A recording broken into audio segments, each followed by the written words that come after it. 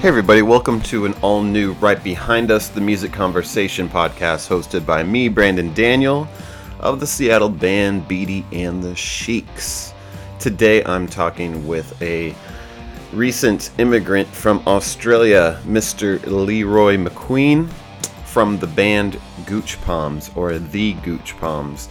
They recently moved over here to LA to make it. They moved here because they, as Leroy put it, were starting to do well in Australia, and they didn't want to run the risk of becoming one of those popular Australian bands that's only popular in Australia, so they bravely moved all their stuff to LA and started touring, which is already a great story.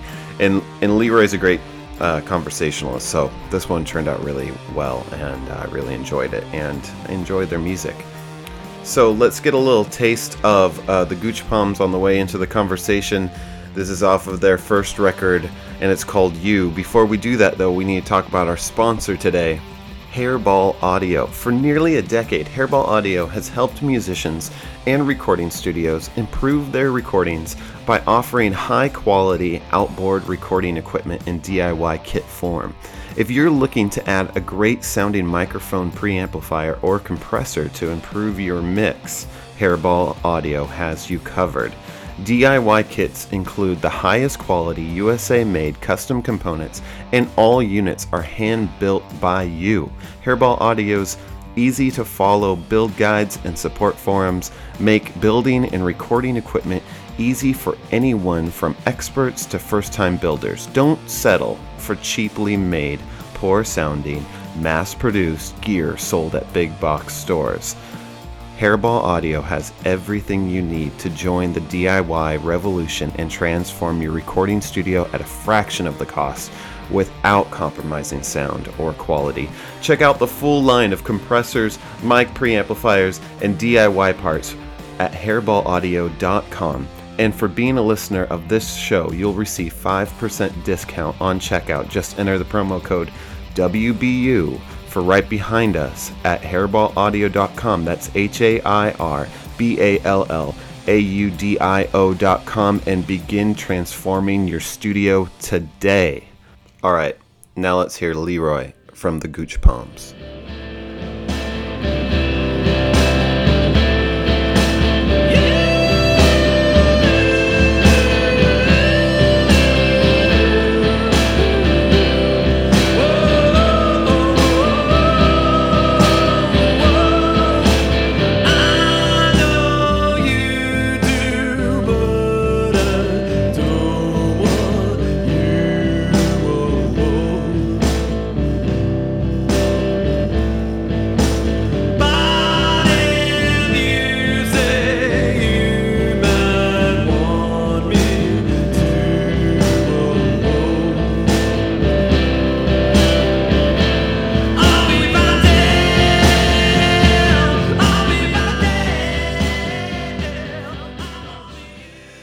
Yeah, I mean, I miss, because we had a house in Newcastle back in our hometown, and it was a 3-bedroom house, but it was just me and Kat living there. Yeah. So we had one room was like the live room, and in the other room I had my whole studio cool. there, and I could like run the leads. Yeah. But I mean, that was the hard, like when we made the decision to like do this full time. Mm-hmm.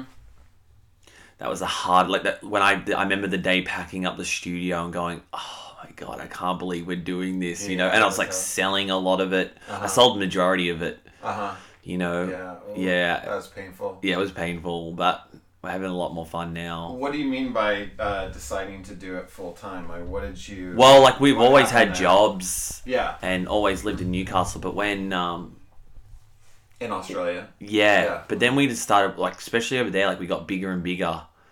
And we started touring a lot. And then I went from full time to like 2 days a week. Oh, wow. To like... I just worked at this vintage clothing store. I'm still wearing all the clothes from it. I know. I haven't bought new vintage clothes in quite a while. Yeah. I mean, but what was cool about it was huge. And I was the only one that worked at it. And it was kind of cool. Like I worked there 5 days a week, 9 to 5. It was perfect. Like, Yeah. I had such a good thing going. The pay was, like, really good. But it was, like, one of them things that just, like, I kept feeling my boss was really cool, but it got to a point where he's like, yo, like... Yeah, you haven't worked here in 2 months. And then we got, like, it was 60-day American tour last year booked. Mm-hmm. And I was like, dude, we're going to sell everything, and we're going to, like... Because my friend had told me about this room in LA. He was living in it. Mm-hmm. And he was like, it's only $500 a month, and the girl's about to move out. And we were like, all right, that's it. We're gonna it's a room in a house. Yeah. Cool. Yeah, and then we didn't know who... He moved out. And then we didn't know who we're moving in with, but they're now our best friends, which is great to know that, you know, all our stuff is somewhere that had to, like, there's not like some lunatic living there or... Yeah, it's safe. Yeah, because it's always a bit risky when it's like cheap rent, you know? Yeah. We were kind of like... And it was hard at first because, like, the room's a little bit smaller than this room. Oh, yeah.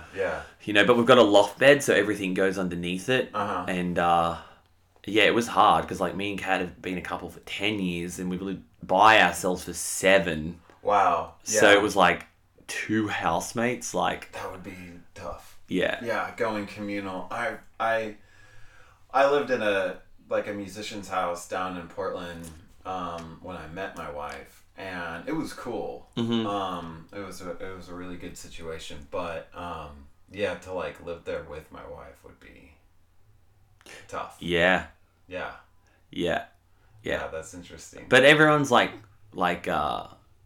super into music, but like we just watch TV and hang out and drink beers, and they all work full time, so like we've got the house to us. I think that's what makes the difference. Like from like 9 to sort of 6, we can do stuff. You know? Like we took over the whole house screen printing merch.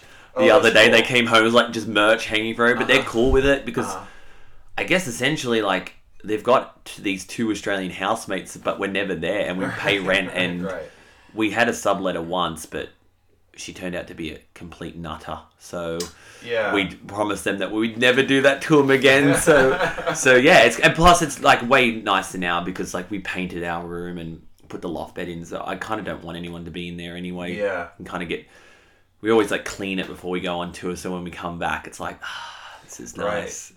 Yeah, and eventually one day you could have like a house that you sublet or that you Airbnb or whatever. Yeah, that would be really cool. That would be cool. Mm-hmm. How do you like living in LA? It's great. Like I mean, compared to living in a small town in Australia, it's kind of psycho to like uproot your life and move to one of the biggest cities in the world. Yeah. And realizing that you've got to drive everywhere but the music scene is so strong there and but at the same time like really supportive and surprisingly like less egos than I expected because like people will literally sort of play any shows and like there's so many cool places to play like there's this like bowling alley, All Star Lanes, like they do shows all the time and it'll get like bands that are kind of like doing really well, but they'll be like, screw it, let's like play at All Star Lanes. And then you've got like the Smell, which is like that all ages venue, which is right now. We did a show for them and they raised like $15,000. Great. Yeah, which is awesome because they want to move it basically. Oh, is that what they want to do? Mm-hmm. To what? They can't save it. There's no saving the current one because it's the city's demolishing the building. Oh. To turn it into a car park, I think. Great. Which is, that's all downtown LA seems to be now. Yeah. So it's like if they keep knocking anything down, there's going to be no reason to drive down here. Yeah. But I think that what they're trying to do is like raise enough money to put a deposit down on a new building somewhere. But it'll never, unfortunately, them things. It's always hard because like we played the No last night and it's closing down. As well. In Portland? Mm-hmm. I didn't know that. Yeah. Oh. Yeah. Really? I didn't know that. I did. I gotcha. Yeah. No, which was cool because we played with Mean Jeans last night, and it was like so many people there. Yeah. But it was like, people were kind of like really sad, but they're doing the same thing. They're moving. So it's the nose moving, but I feel like I've seen it happen before, and like, I don't know, like maybe it'll be cooler, but sometimes it's hard to like get it back to like what it was. Well, it's interesting what's happening in LA. Like so many bands going there. So many popular indie bands like the OCs and stuff. Ty Segall, moving down there. For the obscurity of being in a big city. Yeah. As opposed to being a big fish in a small pond. Yeah. In San Francisco. Yeah. But San Francisco, LA, Seattle, Portland's suffering from it too. Where it just keeps getting wealthier. Yeah. And when you raise rents like that, you do push out artists. Except for like New York, which is this, everybody has just always assumed, okay, we're going to go suffer and be poor artists in New York. Yeah. That's fine because that's like a lifestyle that people have done for the last 60 years or whatever. Yeah. Probably more than that.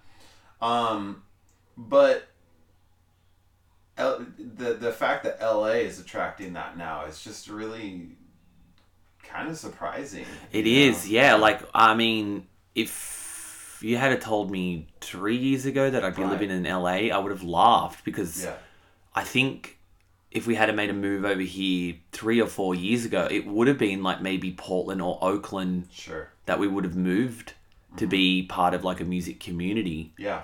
But even Oakland's getting nicer now. Yeah. I mean, the same thing's happening back home. Like, is it? Like they're knocking down all the cool old buildings in Newcastle because like basically what happened in our city was we had a bit of a Detroit situation where we were one of the biggest steel cities in the world, producing a lot of steel, and it closed down in 1999 and like 100,000 people like left.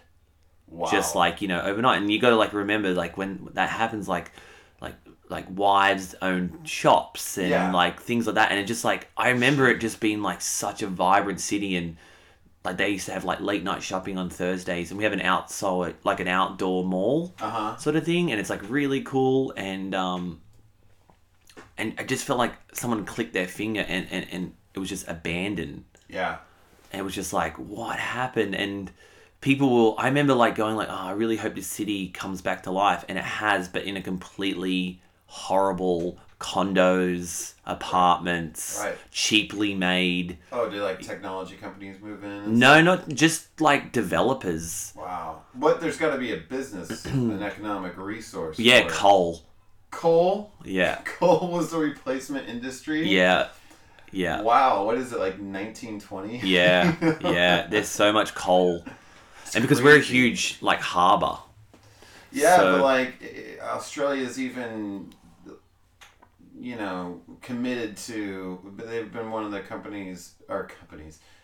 same thing, been one of the countries, like, globally to commit to reducing their carbon emissions. Yeah, that's probably just to take the heat off. Yeah, probably. Because, like, we're, like, really responsible for it. Like, we're practically keeping China alive.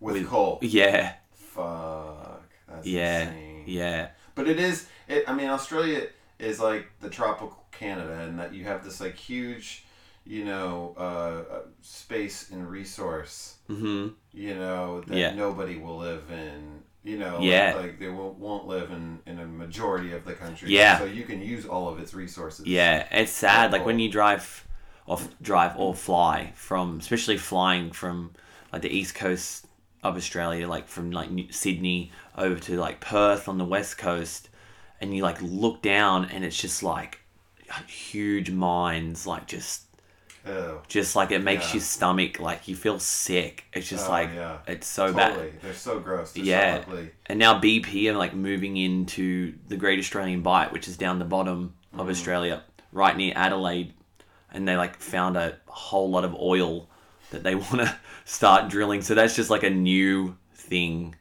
that's happening there, because there's already like they want to get rid of half of the Great Barrier Reef because it's easier for the ships to come in. Oh, that's disgusting. Yeah, there's so much happening over there for such a like underpopulated country. Yeah, people want so much of it because, like you said, there's a lot of resources under the ground. So one of the things I like finding out is when did you when did you in your life start becoming musical and? Pretty much straight out of the womb. Yeah. Well, tell me about that. Yeah. Yeah. Like I sort of like wasn't like some sort of like genius that came out, but I was just like Right. I grew up like right across the road from Ben Gillies, the drummer of Silverchair. Oh, well, that's so. Yeah. I was such a Silverchair fan when I was little. Yeah. And so like, you know, they were like 15, 16 years older than me. Well, and you know, so not Ben, but is the lead singer's Daniel. dad? What Daniel? His dad is a record producer, right? Nah, none of their No? parents were musical whatsoever. Really? No, Oh, weird. no. His dad was just the dad. They're just regular families. Yeah. How did they end up on their trajectory then? Well, Nirvana. You're right. Like the end Well, of yeah. Nirvana. Yeah. Looking exactly like Nirvana, but 14 years old. Yeah. But I think they just had like a really good manager that saw something, and yeah, next thing, like I remember being a kid skateboarding outside my house, like maybe like 5 years old, and just like limousines turning up and like Ben going in it because they were like driving, because we're about three hours north of Sydney. Yeah. And it's the biggest city in Australia. And so like record companies were just sending limos to have meetings, and like people, like huge record companies were flying over from like England, America. Yeah. And they ended up signing, I can't remember who they signed with. I think maybe EMI. Whatever it was, but it was crazy, and I just went, I want that so bad. Oh, that's great. Yeah, and I could hear them rehearse. Yeah. Because they rehearsed above the garage. Up until, like, they did it there for, like, 3 albums. They, right. Yeah, they still rehearsed exactly on the street. Yeah. So, and then I got a drum set, and Ben gave me a lot of his hardware. So you were going to school with him? I mean, I'm like, how old are they? Like maybe like 10 years younger than them. Like they're like late 30s now. Oh, so you're younger. You're 10 years younger than them, or somewhere in there. So you I went to school with Daniel's younger sister. Oh, okay. But I went to the same elementary school and the same high school as them. Are they still like a thing there? No. They broke up. Or I don't actually. I sort of don't know what they've done. Like it was like 3 albums, and then they kind of lost me. It kind of fizzled out around early 2000s. Yeah. So yeah, I just like drummed away, played drums, from about 11 years old.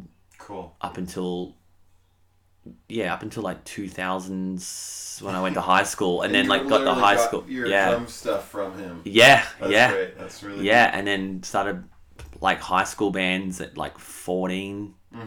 And like I wasn't that good at school either, so I used to just spend all my time at the music classes, right? And I could play guitar and bass and drums, so like when people did like their exams or whatever, I was always like doing stuff for like older kids, or like singing for them, or that sort of stuff. So always there's always been some form of music. Like, my parents aren't musical. No one in my family's ever been in a band. Yeah, do you have siblings? No, I'm an only child. You're an only child.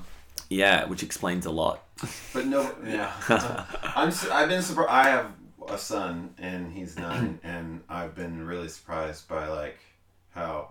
I grew up thinking that an only child, you know, was pretty definable. You know, and I've experienced that they're not. You know, there's a lot of different type of only childs out there. Like I'm kind of like not one of the ones that likes doing stuff by themselves. Like I like to be around other people because I spent so much time with just me. Yeah. But then I've got like other buddies that are like only children, and they'll just like shut the door and just be in their room doing stuff. You know. Yeah. Which I'm definitely not one of them ones for sure, but I think there's so many people are so complicated. There's so many other things that go into it. Yeah, for it's sure. It's like an astrological sign, you know. It's like okay, it points to some things that make sense, but Yeah. definitely is not a definition. No, not at all. You know? Not at all. But yeah, I guess. But that had a lot to do with music as well. Like I just spent so much time just yeah, because I was lucky. Like also a guy who was just like a local musician, but he in like the early 90s, he was part of the Sub Pop record club 7-inch club thing. Sure. So he was getting like all these like things like sent and just like heaps of different music. But I remember like blasting Hanson because, you know, I was like 8 years old. Right. And he was just like, no. And so like he brought like a ton of CDs that like changed like Husker Du and the Pixies and like Bleach by Nirvana and like, you know, like stuff that's like, it's not like that underground or whatever, but like for me as like a kid, like I was just like, oh, whoa, like this is sick, like this is so cool. Yeah. As an 11-year-old kid, that's how I felt listening to Nirvana and, you know, Stone Temple Pilots and all that kind of stuff that was on popular rock radio, but also even Silverchair. Yeah. The first time I heard Silverchair going like, whoa, these guys are only, you know, 16. Yeah. They sounded like they were, to, you know, when you're 11. Yeah. They sound like they're adults. Yeah. Like and any I mean, age between 20 and 30. Yeah, you know? and I mean, what's crazy is like, if you saw our hometown, you'd be like, how? Like, there's nothing to sort of inspire. There's no like, there's actually like no bands before them to like go off. From Newcastle. Yeah, like we had like a band called the Screaming Jets who had some sort of like Australian success. There was a band Jet. Yeah, they're from Melbourne. Let's think about some Australian groups for a second. There's Wolfmother. Yeah, I mean, I'm not huge fans of I'm them. I'm not thinking that you were. No. I've heard your music. I know. But there was a lot of cool stuff, actually, like, if you scraped under the surface of, like, bands like Jet. Like, there was a band who I personally thought was way better than Jet and should have had Jet success called Dallas Crane. Yeah. And they, to me, it was like one of them stories where they were clearly the better band, but Jet got lucky. Yeah, that's always... I mean, that is everything in the music industry. Yeah. Just total luck. Yeah. You know? And that's so horrible to say. I don't even like saying it because it's so horrible for young artists to hear that kind of thing. I mean, they're going to deny it anyway. If they're anything like I was, when I was a kid, I was just like, no, I'm not listening to any reason. Yeah, I'm totally just going to be an artist and whatever. Yeah, for sure. I mean, it's happened to us a million times, like where a band has like supported us on a tour of Australia or whatever, and then like for whatever reason, like, and I've even been like, yeah, they're okay, like they're alright band, and next thing I know, they're 10 times bigger than us. Wow. Yeah. Wow. Yeah, that is so weird. That stuff's so weird. Yeah. Right? Yeah. But yeah, you just got to take it as like with a grain of salt. Like if you think about it too much or like let it get to you, there'd be no point being in a band because it happens way too much. You know, you have to be resilient. Yeah, you do. I mean, grit is like as important as creativity in the music industry. Yeah, you get kicked down on a daily basis in being in a band, especially like when you start doing what me and Kat do, like heavily touring. Yeah. You know, and especially like in Australia, things are getting like really nice because we're playing like, you know, sort of 500 cap venues now, and they're selling out, and you know, so we have like the nice Rider now, and we have like a TM, and it's like halfway there. In America, well, but that's pretty good. Yeah, so. yeah. I mean, you were saying, I mean, you about the show in LA, like that was a good night. Yeah. And I'm imagine because of connections to like Burger and all that kind of stuff, there are cool festival ones and stuff like that. Yeah. And I understand that because I mean I've been doing that shit for years. Yeah. You know, and it hasn't changed. Yeah. Like with touring and stuff, it has, but it hasn't. And I can make like a passive like side occupation level of living. Mm-hmm. But going to like the next level is always a mystery. Yeah, I mean, it's hard. It's really hard. Like we sort of we fought our way for everything that we've got. So like it feels like so good now when we go home, Right. and like we can like live off the money that we make back home, you know. But what's cool is like, and that's why we made the move to America, because because Australia is such a small country, big country in size, in landmass, but just really unpopulated. So, you know, you're really stretching to do a 10-day tour, you know, and it's spread out over, because like I said, like the landmass is so big. So you're doing like 10-hour drive days, you know, because you can fly, but if you want to save costs, because like, you know, when we do Australian tours, like half of the van's full of merch, right? You know, because we've got like 4 different shirts, we've got like socks, we've got everything, you know, like, cool. You know, so yeah, like the last tour we did, you know, it's kind of nice these days, like we've got like our own like TM/merch guy, and that like, but what's good, there's a curse, because like if you get really, really big over there in Australia, it's really hard to leave, because why? Just, you know, I can't imagine getting, you know, selling out 1,500 cap rooms in Australia and then coming to play to 30 people in, you know what I mean? Like, it's just like, that's why we decided to make the move now, you know, because it's like really exciting, because like things are starting to get like better and better over here. Yeah. And, you know, you still have the nights where like nobody shows up and all that, but it's like, it keeps you such a better band. Like we definitely are way better than we were before we moved over here and started touring here so heavily, because it just makes you like, your skin gets a lot thicker. Yep. You know, everything that can happen happens, because you're playing 40, 50 shows. I love the resiliency of the practice, like, you know, playing every night. Shit. I mean, everything that can happen to you happens even in the 12 hours between, you know. And I think that's what people forget. Like, people go like, how hard could it be? You only play like between half an hour and 50 minutes a night. It's like, no, it's like 24 hours. When you're on tour, it's there's no clocking off. No, it's like living on a spaceship. Yeah. You know, like, and you're not, nothing that exists in our normal daily life exists the same way on tour.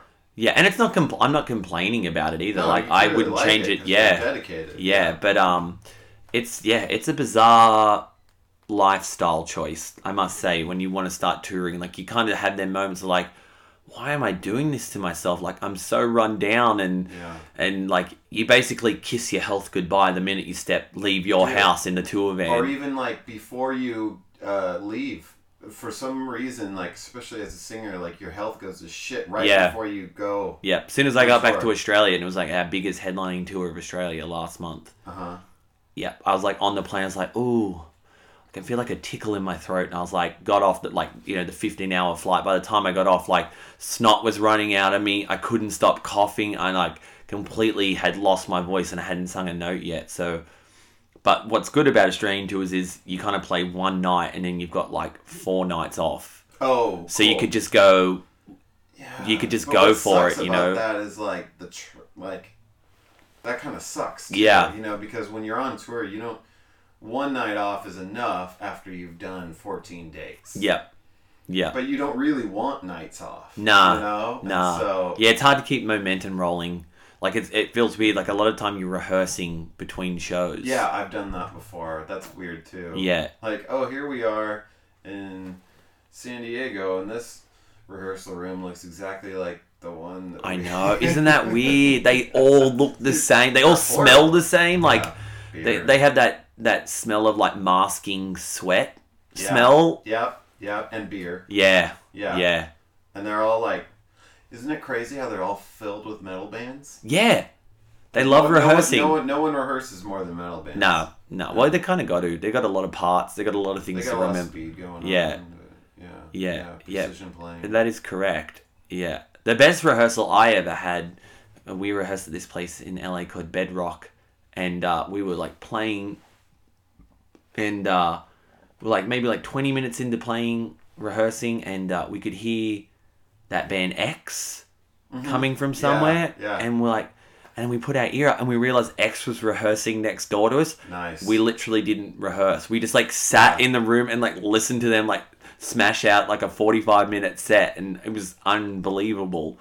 When Ron from the Stooges died and they brought back their raw power guitar player, we were down in LA rehearsing for a recording, and this rehearsal studio was like out by sunset, and so there's one big room where it was always like big stars were in the big room, because it had the kind of facilities where you could practice for the big stage show. Like they had a big stage, like a showcase room. Yeah, exactly. And so so anyway, we found out that the Stooges were rehearsing there, and we were of course really excited about that. But every day that we were showing up, we were like, when are they here? And they're like, oh, well, you guys rehearse in the evening. They're here more, like they have it 24/7, but they're here more in the middle of the day. Yeah, you right. should come back in the middle of the day. And that in the hallway, they have like the section where you can lock up all your gear, you know? And so we left our gear there and had it locked up. And then we came back the middle of the next day, just me and my drummer, just to like see what's up, hear the Stooges rehearsing, and I like came in and said, oh, I need to get my pedals, like I need to work on them or whatever, and I didn't, but I had a screwdriver on me and like some new batteries. So we just stood in the hallway. I like the use of props there. Yeah, exactly. So we just stood in the hallway for a half an hour and listened to Raw Power. Wow. Played. And it was weird because I don't know if you do this. I'm always interested to find out if there's anybody else who does this. They were going through sections of the song. Oh, I mean, we do that. You do that? Yeah. I've never done just that. To like once tighten I'm playing a song, like the only time maybe is like a sound check. Yeah, right. You know, and I'll be like, okay, we played a third of the song. I know it sounds fine now. Yeah. Let's move on to the next. I don't like sound. Do you like sound checks? Yes. I don't like sound checks. Surprisingly enough, tolerance for them. It's kind of weird, and it's a big frustration of mine, but a lot of sound engineers will be like, oh, you've got a floor tom snare and guitar. Oh yeah, this is going to be an easy night. And it's never an easy night for them. Because, like, I use, I have like 3 signals coming out. I have like a DI, a bass amp, and a guitar amp. Oh, okay. And then I have like pedals that are switching them on and off, and like POG pedals. And it's like, throughout the set, there's a lot of sound. Yeah. Like it's a wall sound, and then like there's the backtrack, right? No. Yeah, I know, right? Then it's the guy out the back actually doing it all. Yeah. And then like Kat's drums are like tuned really dead. Oh. And like the floor tom especially. So like sometimes like when a sound guy or girl like says like, oh, this is gonna be a cruisy night, I'm always like, shit. Like this is gonna sound like crap. And you know, like we have like really like, because we want to sound as big as a real 4-piece band. That's our thing. Yeah. Like, we don't want to be... Like, the reason we have our setups is not to be, like, a minimal band. Like, our whole aim is to, like, try and blow a 5-piece band out of the water. That's interesting. Because because, like, on record, I wouldn't guess that at all. Like, I would guess that you're going lo-fi on well, especially the first record, because we recorded it in a room about this size in 9 hours. Right. Just straight into Pro Tools. Like, no... Yeah, there was, like, no outboard gear or anything. But the new record, we spent a lot more time. Like, I used about 6 amps running at once. So we could, like, chop and change between the two. Mm-hmm. And then, like, I'm currently writing album number 3 now. And, like, using a lot more POG pedal to, like, really... beef it out a lot more. Yeah. I mean, when we first started, we were super minimal. Like, Kat had never played in a band before, so Kat had no idea about drums. And I mean, I played drums when I was a kid, but I didn't really know about tuning them. So we just had this like random 14-inch floor tom that was just like whatever the tuning was when I got it off my buddy. Yeah, that's like, what it was. That's what it was. Yeah. And then I had like a 15-watt laney that sounded like two bees buzzing together, and like and that's what we recorded the first. That was the first record. Yeah, yeah. And I knew nothing of like dynamics of like maybe having like a boost pedal for choruses or like a distortion pedal for choruses or it was just like all, that just go. That's great. Yeah. And this was all kind of a natural evolution that started. And were you guys already in a relationship? Were you already dating? we'd been going out for like we started going out I was like 19 in 2006. Yeah, so like from 2006 to like 2011. So that like that long we were just like I was in like playing bass in another band up until that point, but when that band fizzled out, I was like I don't want to start a band with like a bunch of dudes again. And like I had a really it was funny, like this band's like actually like more of Kat's vision than it was of mine. Like Kat was like I wanted like I reckon we should start a band, you know, it's like the glitz and glamour of like David Bowie, but like the grit of like a young Iggy Pop. She was like, if we could start a band like that, that would be so cool. And that was like that's what we set out to like initially. That was like our like goal, but like our our idols are the Gories. And what was psycho is Dan from the Gories turned up to our San Francisco show on Thursday, and I turned into like a full-on fanboy. But he's a fan of the band, and he was cool. shaking his tail feather during our set, you know, and he was asking me like, he was like, oh man, your guitar talent sound is so awesome. Like, what are you using? It's so big and like chunky and like. It's like if you shut your eyes, it feels like there's like 4 people on stage, sort of thing. I was like, "Whoa, my god!" So cool. I'm like melting right now, like dying. But I guess we just keep finding like now I have like a proper pedal board. You just kind of like I guess it's like the shows got bigger and bigger for us in Australia. Yeah. And we just did like pay for things.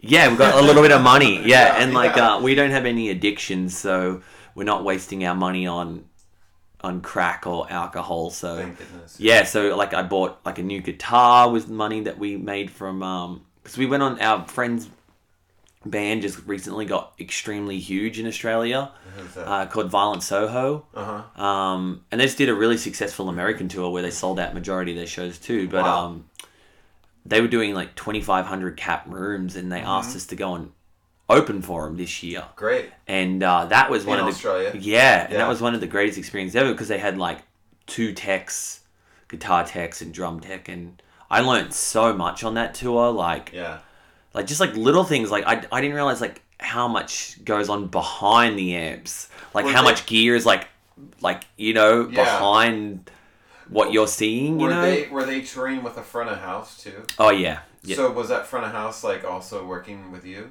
Yeah. That's a whole achievement in itself. Like a tour with your own front of house. Oh, we didn't have our own sound guy. Sorry. Yeah, no, but was he doing front of house for you too though? No, we had to just use the guy that was there. But like, so I mean, the guys that are there, like the guy who did us in Brisbane is like Courtney Barnett's touring. They're pretty pro. Yeah, sort of guy, you know. Yeah, cap room. It was just but like now I have this thing. It's like a dB booster, and it's like sitting just on top. It looks like nothing, but it's just like I can change it. Yeah, depending on and it's cool. I love it. Like it's really clean, and I don't have to have my amps as loud, and I can just like crank that, and it gives you like such a big, full, thick sound. So it's just like. I'm always kind of I wouldn't say like I'm a nerd when it comes to gear, but like I do spend a lot of time researching like things. No, I think that's interesting because I'm not, and I know so many more musicians that are. Yeah. You know, like gear nuts is what we call them. Yeah. I mean, to me, like the ultimate. I was just thinking about this today. I mean, to try and explain to somebody who doesn't write music or whatever, because sometimes they you know, they consider it quite like a mystery. Uh-huh. How, you know, you can be a professional artist, professional songwriter, like where do they come from? How does that happen? You know. Yeah. But it's like if you're just in your car and you're in traffic, you know, your hand might be like tapping along, you know, and you're like, oh, I like that beat. And what's happening is like you're soothing yourself. You're actually making yourself feel better with creative thought. Yeah. And that's what songwriting is. It's just like every time you, not every time you attempt to write a song. I mean, attempting to write a song can make you fucking bonkers. Yeah. But finishing a song that you like is like one of the best thrills on earth. Yeah. Yeah. You know? Which is why we and whether you put it out or not, you know, like whether it ever like sees the light of day, it's still like huge. I have so many songs, like even on acoustic guitar, that I've like written, and I have no idea what it's for, or like it's definitely not Gooch Palms, but they like it still feels so like awesome when you've got like a 3 minute and 20-second song and you've like done it, and like I have no idea where that came from or what it is, and it sounds like nothing that we could ever use, but just save it. But I like it. It's pretty, and I can play it whenever I want. Yeah, that's another thing. It's like it's a possession without possession. Yeah, you know. Yeah, it's a possession of zero substance. Yeah, but it causes all this. Yeah, yeah, pretty neat. Yeah, that's really cool. Yeah. Well, I'm really stoked for you, and it's I really enjoy your attitude and outlook on things, and I'll be rooting for you. Cheers! Thanks. Yeah. We're having a ball. I mean, even if this is it, I mean, we couldn't ever thought when we started the band in our room, like I said, with the like floor tom that came from a buddy and like the little 15-watt amp. Like if someone said like you're gonna sell shows out and pack shows out in Australia and you know get to tour with your buddies in 2,500 cat rooms and then hop on a plane and go to America and tour America and like you know people actually turn up, you know, and then like we're going to Europe and UK for the first time, but the fact that like a touring company even knows who we are to bring us out over there, it's like it's crazy. Like if I went back in time, went like this is what you're going to be doing in 2016, I would have been like get fucked. There's no way. There's no way. Even though like that was the dream, it just doesn't like. I think like anyone that grows up in a smaller town, you kind of like go through that thing of like how can you do it? Yeah. How is it achievable? Yeah. You know, how am I ever going to get out of here? But I think as long as you keep thinking that, how am I ever going to get out of here, you often get out of there. You know, not that we like have any like it's still. I love going back to Newcastle. Like it's one of my favorite cities in the world still. Because like when I go back there, it's just like it's home, and like our hometown is like got behind us so much, and they're so proud of us, and that is so cool. But yeah, like there was moments when I was like, 17, 18, just moping around Newcastle, just going, I'd always go down and buy the latest Rolling Stone and always pick up the Street Press and be like, oh man, I just don't know how I'm going to get out of here. Like there was no light at the end of the tunnel. That's amazing. I guess like, yeah, it's like kind of like, especially like when like it's sort of like that sort of town that you just get a full-time job, go to university, get a wife, get a house, have a kid, and then that's like kind of like that's just like the thing that people do, and there's nothing wrong with that, but that just wasn't. I don't know. I just was like lucky to meet Kat, I guess, that had like a similar. Kat was like, I want to be in a band, but I don't know how I'm going to do this. I really admire that. Yeah. I remember like we hadn't even started dating yet. We were just like friends, and she was always just like, I could see that she wanted it so bad. Mm-hmm. So I think that's why I was like, when we finally started going out, I was like, I ain't starting another band with anyone else. We're gonna figure this out. I don't know what we're gonna do, but we'll figure it out. That's so cool. Yeah. Yeah. I think we're still figuring it out, but which is kind of cool, It is. I think the moment you have it figured out, you're moving backwards. Yeah. Yeah. Yeah. Yeah, and if you're smart, maybe you'll notice that you don't have it figured out. Yeah. Keep working. Yeah. Never figure it out. No, that's the key. That's the key to creativity. Yeah, it really is. Yeah. Don't try and find it. Just do it. Yeah. Oh, great to have you. Thank you so much. Yeah. It's true. Not much that I wanna do, and I wish you only knew. Oh, it's true. Hide behind windows and closed doors. Something that I can't ignore. Oh, it's true.